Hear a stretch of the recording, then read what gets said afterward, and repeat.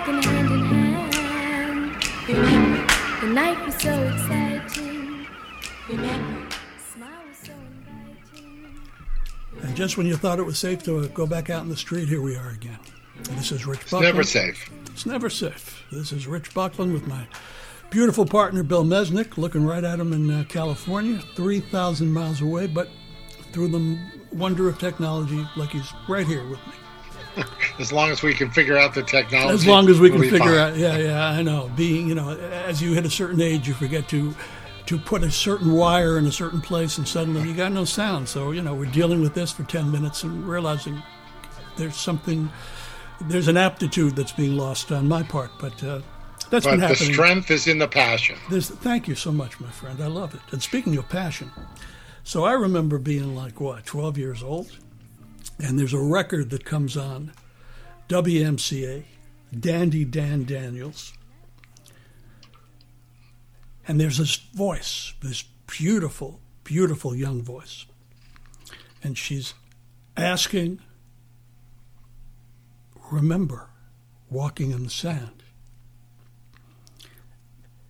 That plea and Diana Ross requesting, where did our love go, in her mournful desire, this is where it starts. This is where it starts for an understanding of loneliness and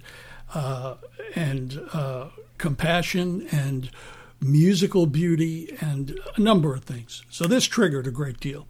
Therefore, let's talk about the Shangri-Las. Shangri-Las. And yes, they were named after a restaurant. Did you know that? No, I did not. Yes, the name, the Shangri-Las, came from a restaurant in Queens. And these were Queens girls, and we're Queens boys, and this is a natural love story. Yes, sir. Bayside, Queens. I was born in the Bronx, but moved to Bayside at a very young age, and this is where you and I established our relationship almost 50 years ago. Yeah, the girls of the Shangri-Las, Mary Weiss, and the twin sisters, Marge and Marianne Ganser, and for a while, Betty Weiss, the older sister. Right. But then they became a trio. And in an interview, Mary Weiss said that she was inspired by the Everly Brothers that she went to see at Freedom Land. Remember Freedom Land? I love that place. That was Freedom Land. It was like the greatest amusement park in the world. Yeah. Right? Yeah. And it was she insisted they were a harmony-oriented group. But certainly she emerged as the front girl and the iconic center for that group. Now, what's interesting to me is, Mary Weiss. Mary Weiss, yeah. I mean, here's this voice was so plaintive and so mournful and had such desire in it, and it leads to the story of George Shadow Morton, who became a record producer of renown pretty much due to them and the ability of Redbird Records to take a shot.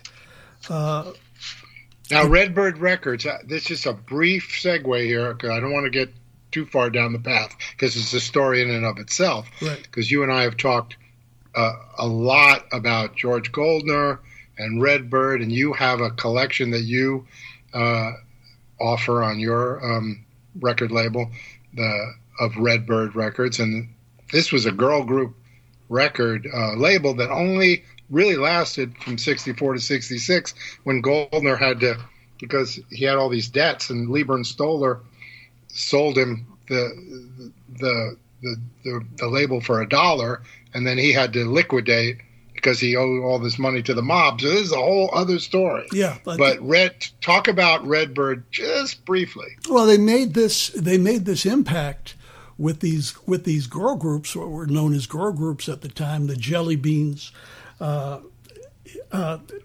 Dixie Cups, artists like Evie Sands, who was a wonderful vocalist and really never got her, I believe, her just due, but had some great material written by Chip Taylor. the ad-libs. I mean, such great records. Yeah, I mean, this is stuff that as you take a look in the archive, in the Redbird archive, short-lived but amazing impact, and really beginning with this particular recording, Remember Walking in the Sand, which was originally a 7-minute recording with Billy Joel playing piano on the original demo. That blew my mind. Yeah. And it makes perfect sense. And when we talk later in a couple of minutes about the influences, they go right down the line with Billy Joel and Elton John and all those, and Jim Steinman. Yeah, Jim Steinman. But these were like operas. Yes, yeah. It was lavish. It was orchestrated. There were sound effects. It threw in everything to create this emotional teenage stew, which was predicated on the formula that Phil Spector had intrigued Brian Wilson with the very first play of Be My Baby. That was the transformative moment for Brian Wilson. And that's true. That Phil Spector teenage angst had made such an impact on George Morton that he could not help but want to take this to a level that was new. And I believe with Remember Walking in the Sand and Give 'Em a Great Big Kiss, which had another element of, there was more fun to that. But the Biggie was Leader of the Pack. Was Leader of the Pack. So here, which was parodied in a record that was also popular at the time called Leader of the Laundromat.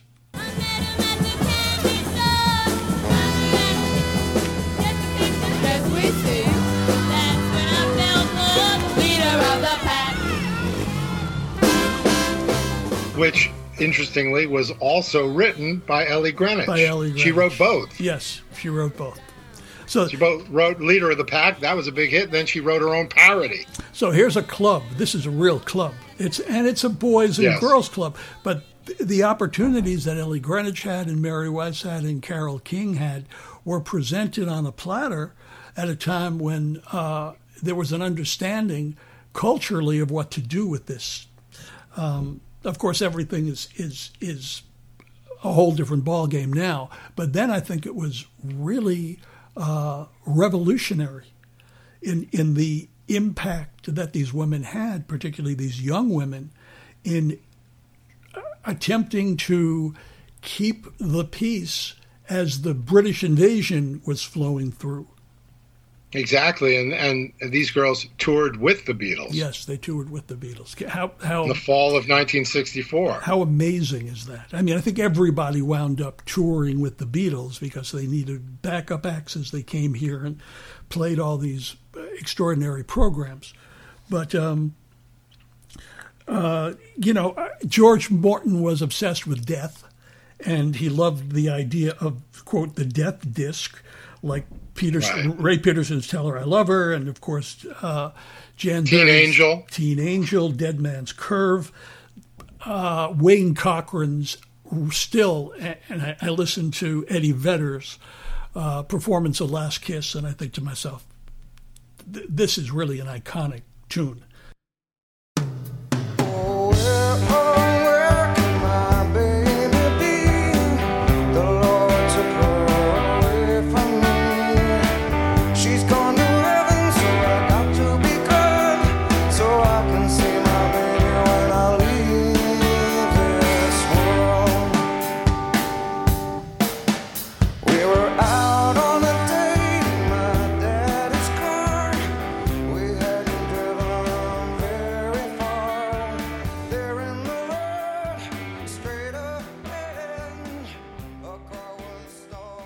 Has not been given its credit in the top 10. And Joey Reynolds. And all that came out of, I think, the 50s with, because Tell Laura I Love Her was in 1960, that Jeff Barry also was associated with. And once again, right? Here we go with the entire Ellie Greenwich's husband and partner. Right. And but all of those 50s teen angst things like Rebel Without a Cause and and Blackboard Jungle and Catcher in the Rye. There was this love of teenage melodrama and angst. Yeah, I think Bill Haley is given too much credit for having started this alleged teenage revolution with Rock Around the Clock because of its impact in Blackboard Jungle as being the theme song for Blackboard Jungle. Right. But what it did do is it allowed a signature, this juvenile delinquent signature that Jerry Lewis even parodied in The Delicate Delinquent. It had James Dean was the icon of of course, and he was. That's another story altogether. What Nicholas Ray did in Rebel Without a Cause, and then what Elia Kazan did with him in East of Eden, are bookends of the same angst of this lost youth and the reasons for it. Of course, in East of Eden, we understand the reasons for getting lost. In Rebel Without a Cause, you got Jim Backus with the apron on, and he tells his father to stand up and smack his mother in the face, is what it evidently sounds like in this. And I just saw the movie recently. Of course, it still stands up, but the girl groups sort of carried the flag forward through the help of Shadow Morton and creating these operas that really did compete against the onslaught of the Beatles, as you so wisely pointed out. And also, I have to tell you that one of the first, probably the first rock and roll show I ever saw was Chuck Berry at Carnegie Hall. But then Murray the K had his Brooklyn Fox shows, and it's where I had the opportunity to see Mary Weiss on these bills with Gene Pitney and a variety of other artists. And there were no English groups. Those were all dedicated to American groups. The Shirelles, Randy and the Rainbows, the Dovells. Murray had a passion, and Murray Kaufman is another story altogether, and one day we should get to him. But absolutely, what I'm pursuing here is having had the opportunity to actually see them on stage, all four of them in that earliest incarnation, with this big backup band, which had horns and no strings, but still being able to send the message of a song like Remember Walking in the Sand. When I say I'm in love, you best believe I'm in love, baby. Here comes my guy, walking down the street. Look how he walks, with a dancing beat. Big wavy hair, a little too long. All day long, singing a song. And when I see him in the street, my heart takes a leap and skips a beat. Gonna walk right up to him, give him a great big kiss. Mwah! Tell him that I love him, tell him that I care, tell him that I'll always be there. What color are his eyes? I don't know, he's always wearing shades. And of course, after '66, the deal pretty much was over, and Redbird's records had folded. There was no more Redbird, and they had an identity that could not be translated to anything else. So it was pretty much a done deal. But Mary had a revival of her career with Norton Records. And Norton, for those who are not familiar, is a label that released everything from the Joey Ross tribute memorial album to all of these demos that came from garage bands, hundreds and hundreds of garage bands during the 60s. And in that revival period, so many of the big artists at the time were influenced by them, and Lenny Kaye was instrumental in putting a performance together at CBGB's for the Shangri-Las in the 70s. Seymour Stein of Sire Records. So the punk legacy was very strong with them, and that was part of the Norton thing as well. But there was one of the things that I came upon was an interview with the Shangri-Las in the 80s when someone else was using their name. And Inside they were Edition, yeah. It was a TV show called Inside Edition that promoted the story and really gave it some legs. So so they were sort of catapulted back into the public consciousness and would say, "We're still here, we're still around. We haven't been using the name." But then this other guy said, "Well." He said, "Well, I looked in the records and no one owned the name, so I'm not doing anything illegal." But I guess they sued and won. Yeah, they didn't. They never trademarked their name, and they suggested that they never really had to, because they were who they were. But law is law, and I believe it was Rick Fox, notorious producer.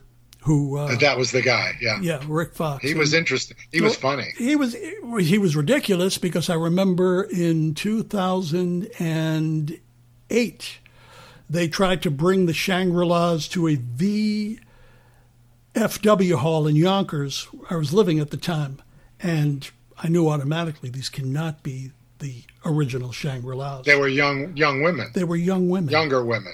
They were much younger women. And they're calling that, they're saying, and these are the songs we made famous. Right. This is a level of fraud that, they could have just gone out as a Shangri-La's tribute band. Exactly. But I don't think in those days they really had tribute bands. No, they didn't. This is a more recent development. Yeah, and over the course of years, we've seen it in Who Are the Real Drifters, for example. You have all these groups going out on the road with, members that were never original members of the Drifters or the Temptations, or it goes on and on and on. But I think the legacy of the Shangri-Las is one of youthful passion that certainly triggered a great deal of suggestive notions for a 12-year-old kid, and then put it into more than a sensual or erotic perception. It was the understanding that this music flowed through to identify loneliness and to identify a longing that could only suggest what was about to come as teenageism set in.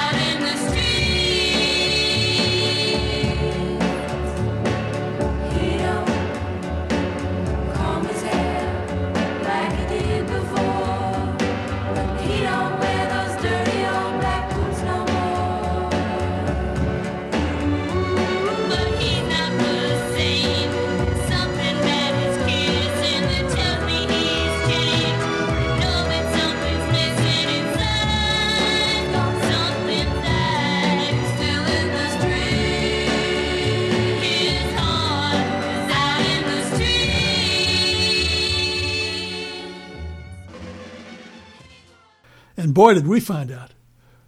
Yeah, and above all of that was she had a great voice. Oh, she had a voice. And when she came back with Norton Records and was promoting that album in, what year was that? 2004, was it? I believe 2007. Yeah, 2007.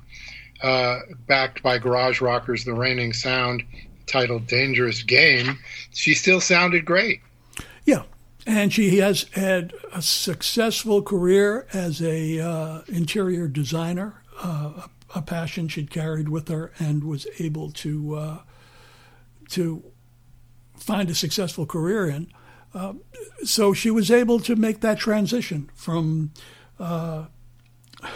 teenage rock star to the adult world, and then back around again into accommodating the memories of those who remember those records and wanting to see her live once again. Yeah, I mean, and the influence, as I said before, the New York Dolls, Blondie, the Go-Go's did Remember Walking in the Sand, New York Dolls, Johnny Thunders, Ian Svenonius, Ryan Adams, Julian Cope. Leader of Pack was performed by Bette Midler. Well, look, on and on and on. Yeah, but when David Johansen said, when I say I'm in love, you best believe I'm in love, LUV, it reopened that entire door to understanding the nature of their impact, just with that one phrase. And if you go to Dig This, our website, you'll see that clip of the Shangri-Las performing "Give 'Em a Great Big Kiss." So, and it goes all the way to Amy Winehouse. And it goes yes, it does. It does. So I think the Black Lips, Sonic Youth, Bad for Lashes. I mean, God, on and on. Yeah, and I don't think that the attachment is made in popular culture to how important they really were and really still are in the culture and what they were able to provide. It was a identity for young women, and it was a freedom, and it was an ability for young males to be able to understand, if they were listening, the longing of the ideas of these young women that they might one day be trying to woo. What do women want? Well, I mean, what do young girls want? Remember Walking in the Sand. It's this desire to be loved. It's everything everybody ever. It's the prescription for life itself.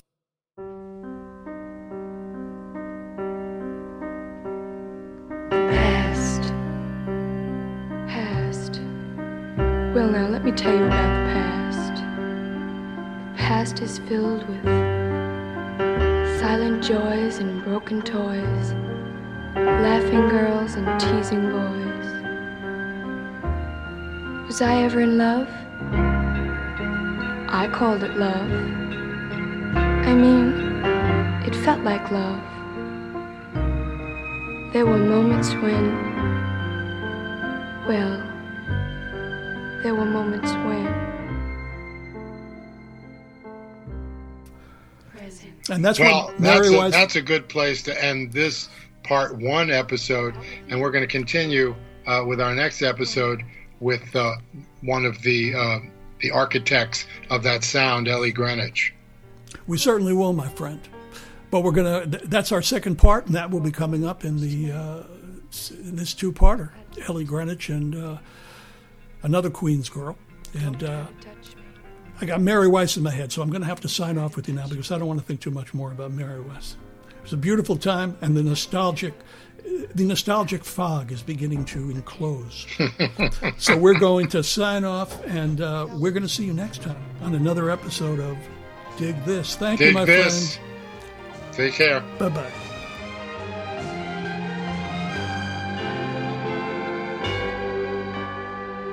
The future. Tomorrow? Well, tomorrow's a long way off. Maybe someday I'll hold somebody's hand. Maybe somewhere someone will understand. I used to sing. A tisket, a tasket, a green and yellow basket. I'm all packed up and I'm on my way, and I'm gonna fall in love.